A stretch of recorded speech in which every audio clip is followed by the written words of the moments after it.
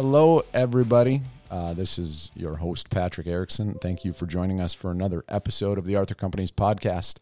Today, we are here with our first guest from one of our partners. I'm here with Grant Mehring from Westbred. How are you, Grant?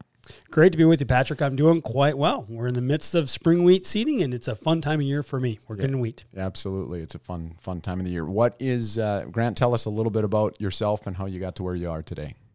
Yeah, my name is Grant Mehring, and I am from Fargo, actually North Fargo. Grew up and raised in South Fargo, but moved to North Fargo. I have taken a different route to agriculture. I didn't grow up on a farm. My dad did, on a farm by Carrington. I spent a lot of time with my grandpa on that farm, but that's about as close as I get to actually farming. I came into agriculture wanting to work in sciences and biology, and all of a sudden I realized there's a really wide world of things to do in agriculture. So after my bachelor's degree at Jamestown College, now University of Jamestown, I went to NDSU, did a master's degree in potatoes, cover crops and potatoes, learned about that. Okay. Then I went and did a PhD in wheat. Actually, it was seeding rates in wheat, but it was working in agronomy for my boss, Joel Ransom, who's recently retired. And then I worked as a small, maybe for about a year, for North Dakota Corn Council, Minnesota Wheat Commission, and doing a little bit of my own research as a professor at NDSU. And then I realized, I think I want to work in wheat. I want to work in a private company. And I came to, at that time, Monsanto, now Bayer, and I work for Westbred Wheat, which is Bayer's wheat seed brand.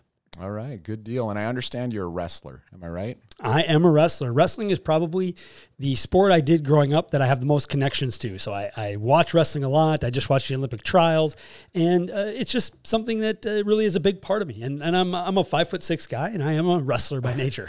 You don't still wrestle, do you? Is there? I don't still wrestle. No, I have friends who do, but I did get out of it. But I do officiate wrestling. So I officiate in the state of North Dakota and Minnesota, and try to give back to wrestling as I can. Yeah. That's cool. So you wrestled at the University of Jamestown as well, correct? I did. Yep. I wrestled for 3 years at Jamestown. I ended up cutting my career short due to a neck injury. Really, it just wasn't worth it. But had 3 really good years, and 1 year where I went to the national tournament and did well. Didn't place, but I got close and feel like it was really worth my time and a good experience in college. Cool. Glad to hear that you're still officiating and staying connected. So tell us about your wife and kids. Yeah, so I have a lovely wife, Jenna. She works at a credit bureau in Fargo, kind of doing sales for background checks, credit checks, prepaid credit cards. And then I have 2 lovely children, a 6-year-old Nora and a 3-year-old Leah. And then I have a boy on the way here at the end of June, so we'll have 3 kids. And they are starting to really keep me busy. It's soccer practice and soccer games and gymnastics, and it will only get busier from here. Absolutely. Yep, that's good. That's fun. Tell us a little about Westbred and what you do for Westbred, Grant. Oh, I would love to do that. Westbred is Bayer's wheat seed brand, as I talked to you before. Westbred has been around in especially the western half of the United States for 30 years or so. And as the name says, Westbred. We really have bred wheat for the western half of the United States, think Texas to North Dakota, Minnesota, and west, for some time. Westbred has had different names throughout history, but in roughly, I think it was 2009, Monsanto purchased Westbred. Yep. And since then, it's been run by Monsanto and now Bayer. Yep. At Westbred, we are a breeding company. We breed wheat varieties for primarily 4 market classes of wheat. Those 4 market classes are hard red spring wheat, hard red winter wheat, soft white winter wheat, and soft red winter wheat. So those are our 4 main market classes. We have some of the niche market classes like soft white spring, hard white spring, but we breed wheat. And then we have a commercial entity, Westbred, who sells wheat. And so my job, I'm a technical product manager. Okay. I'm called a TPM for short, but as a technical product manager, my job really is kind of twofold. I work on the commercial side of our business, and the commercial side is supporting our spring wheat and winter wheat varieties to farmers. We're growing them. Mm-hmm. And then I also work with talking with farmers. What do you want in a wheat variety? What are the attributes you need? And then I communicate back with our breeding program and rank these priorities, yield, protein, et cetera, and help sort of bring better products forward that meet the current and the future needs of the wheat farmer in the Northern Plains. All right. Excellent. And it's not coincidental for those of you listening that we chose Grant to be our first partner interview here on the Arthur Companies podcast. We've been a Westbred associate for many years, contracting certified seed acres in our Cass County stores for, it's probably been 8-9 years. And we just recently started contracting some acres out in our Wells County stores of Harvey and Animu. So your guys' partnership with us and our offering of Westbred wheat to our customers is quite important. So, and quite honestly, I don't know anyone who's more passionate about wheat than Grant Mehring. So, well, thank you, Patrick. I appreciate it. Wheat is something I think a lot about, talk a lot about, without a doubt. I knew it would be fun to talk to you. So thanks for joining us. So let's talk about what's on everyone's minds here right now, and that is it's April 28th, 2021. It is about 70 degrees outside, nice day. But over the last 3 weeks, we've gotten cold. We had a nice warm front half of April, late half of March, and then it turned back into April. It just turned on us. So for the wheat that's already in the ground, Grant, give us some pointers in identifying whether or not it's doing well or not. It has been an exceptionally interesting growing season here in the Northern Plains. There's no doubt here in Cass County, Barnes County, and beyond. There's a lot of things to talk about with regards to the early planted wheat. So I'll just kind of start from the beginning and kind of move forward and have some conversations throughout there. Okay. Back in, let's say, March 10th, I was really talking with a lot of folks. Let's plant spring wheat early. We have a situation that hasn't been seen before. We have a quite dry environment on the whole, and we have an open March. It's just open, and the soils were warming up. You know, if we all remember around Easter, it was just warm.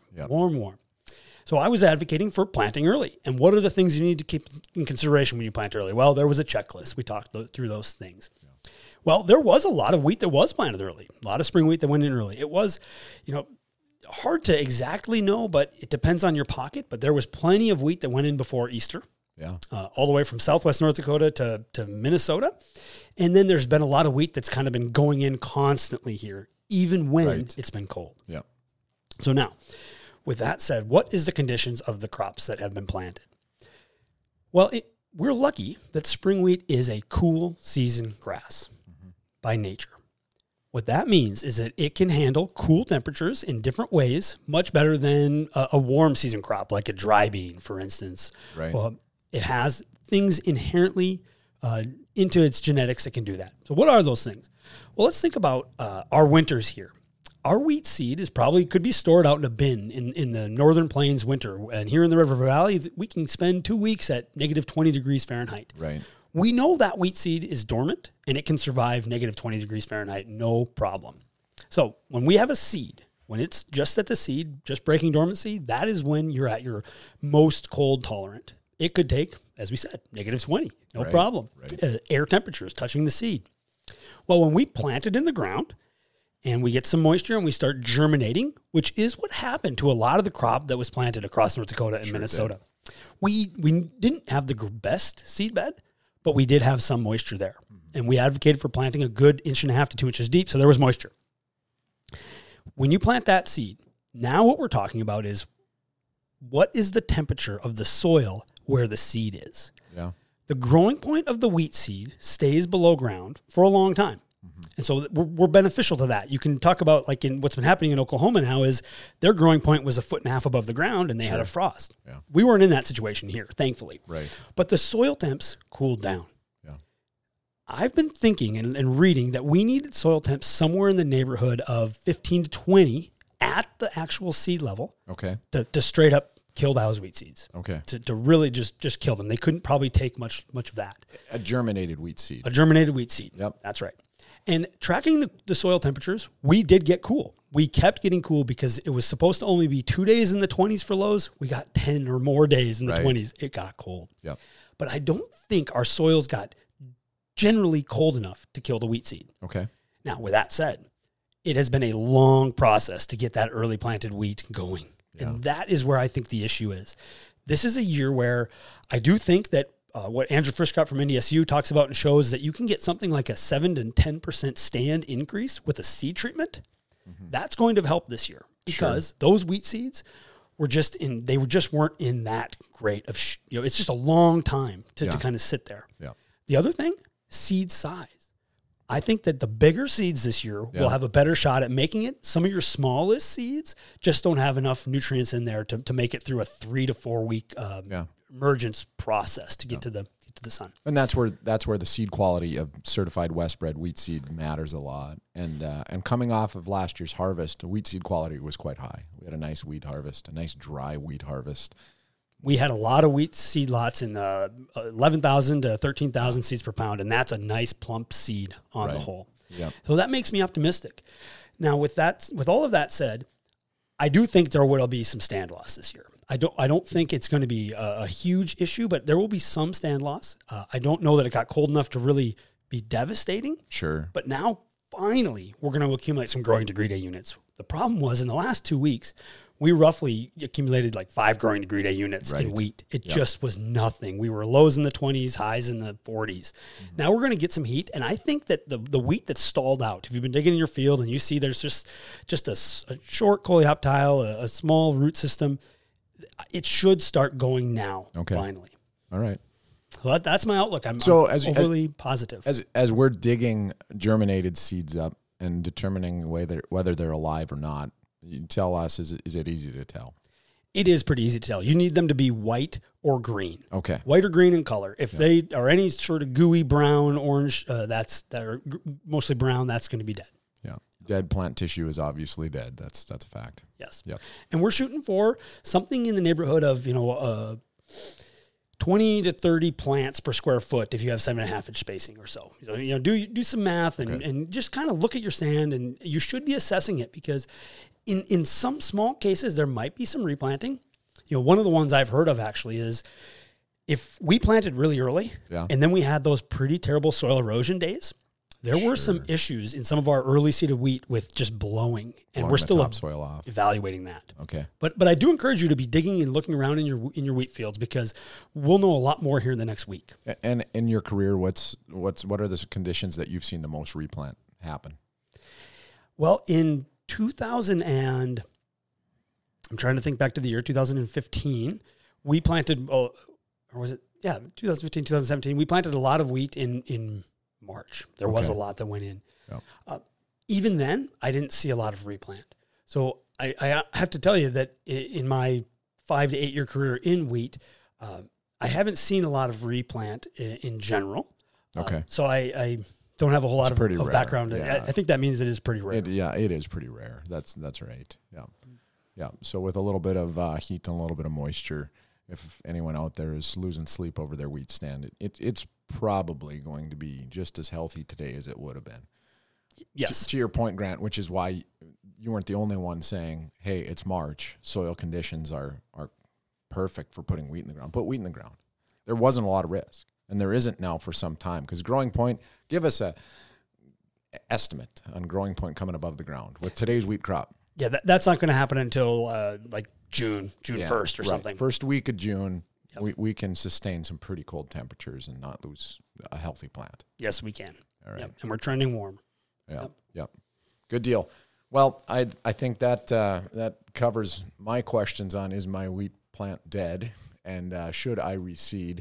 How about pipeline, Grant? Westbred, one of the things that we find so exciting about Westbred is that the products that you guys are bringing to the farmer right now they're just really good. And it's been a long time in wheat seed before we've seen farmers who obviously been around quite a bit of wheat seed buy certified seed and just say, I don't want anything to do with that bin run seed anymore. This certified seed is so much better. And particularly the Westbred varieties that we've been selling have resold. And that says something about the customer's experience and the customer's satisfaction with the product. So that's looking back.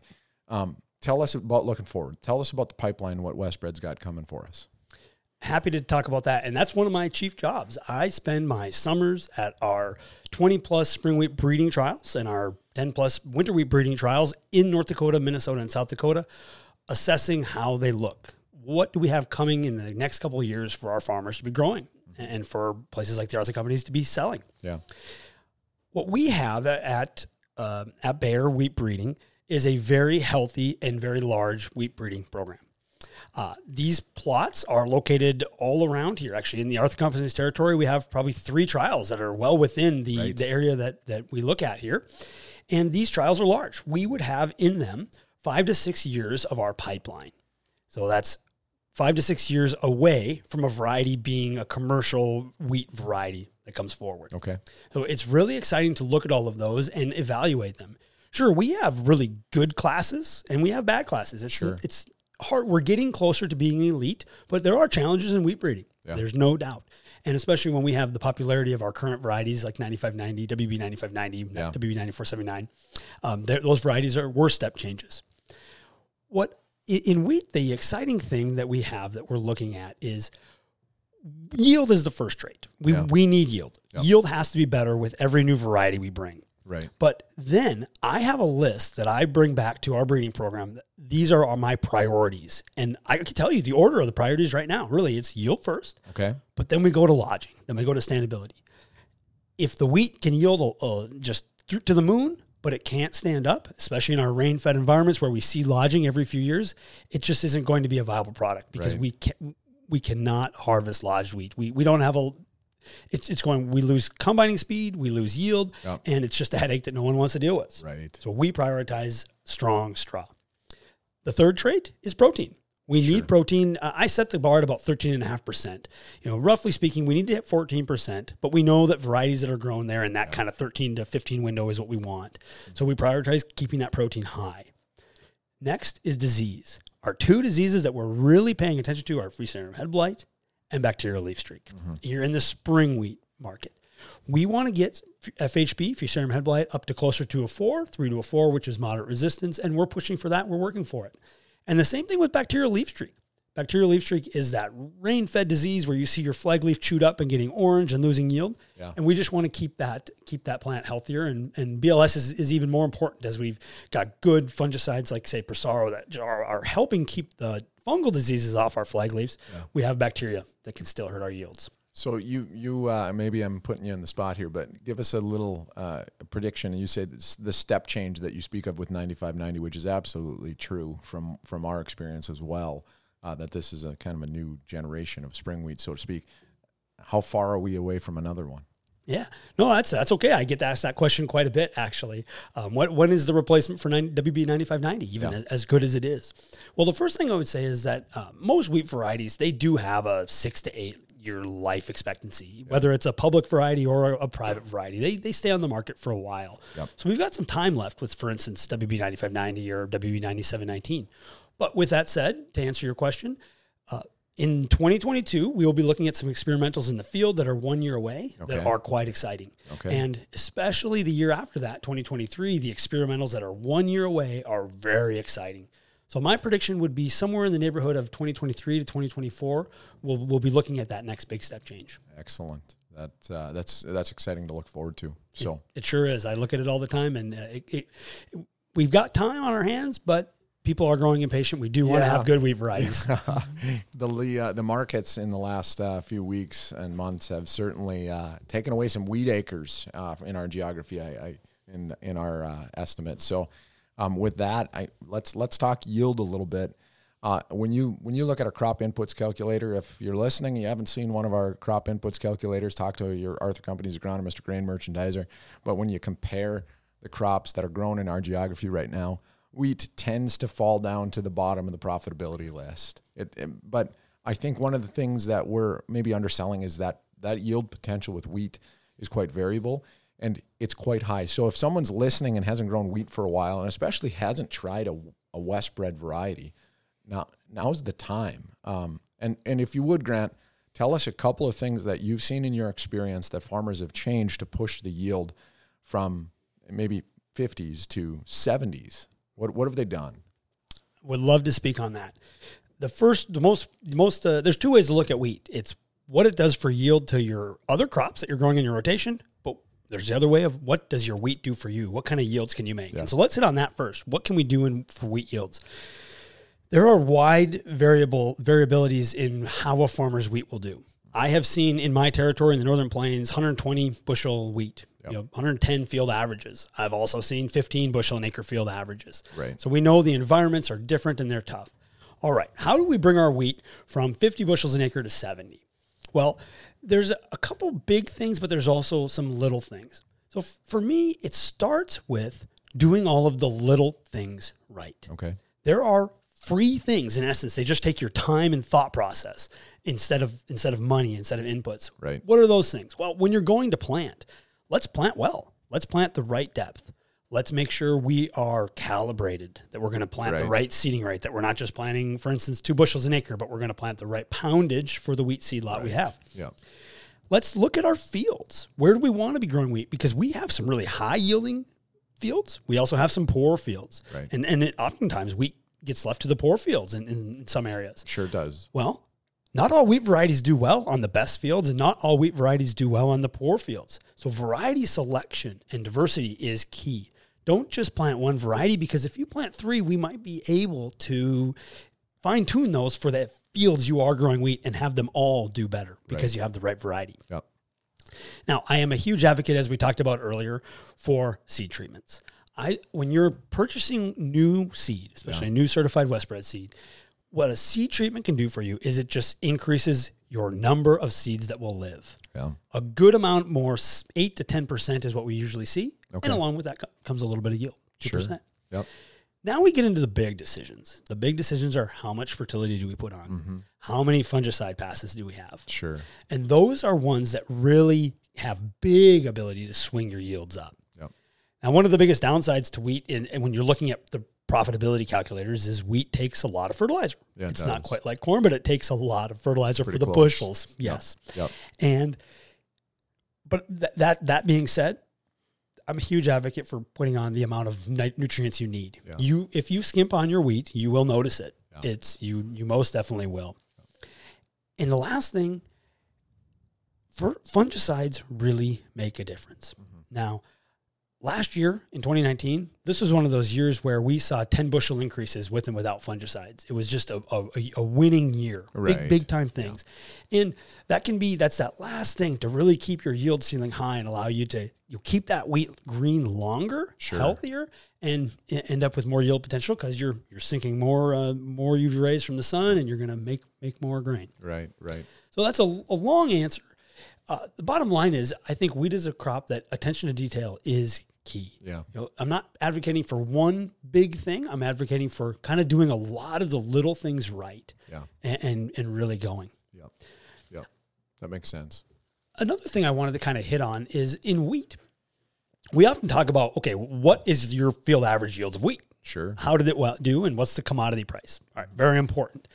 But the other way to look at it is, if you're in a crop rotation, let's just say you're corn, or your soybeans, or maybe you have a 2-crop rotation, corn, soy. Yeah. Or you add in a 3rd crop, corn, soy, wheat. Maybe you add in the 4th.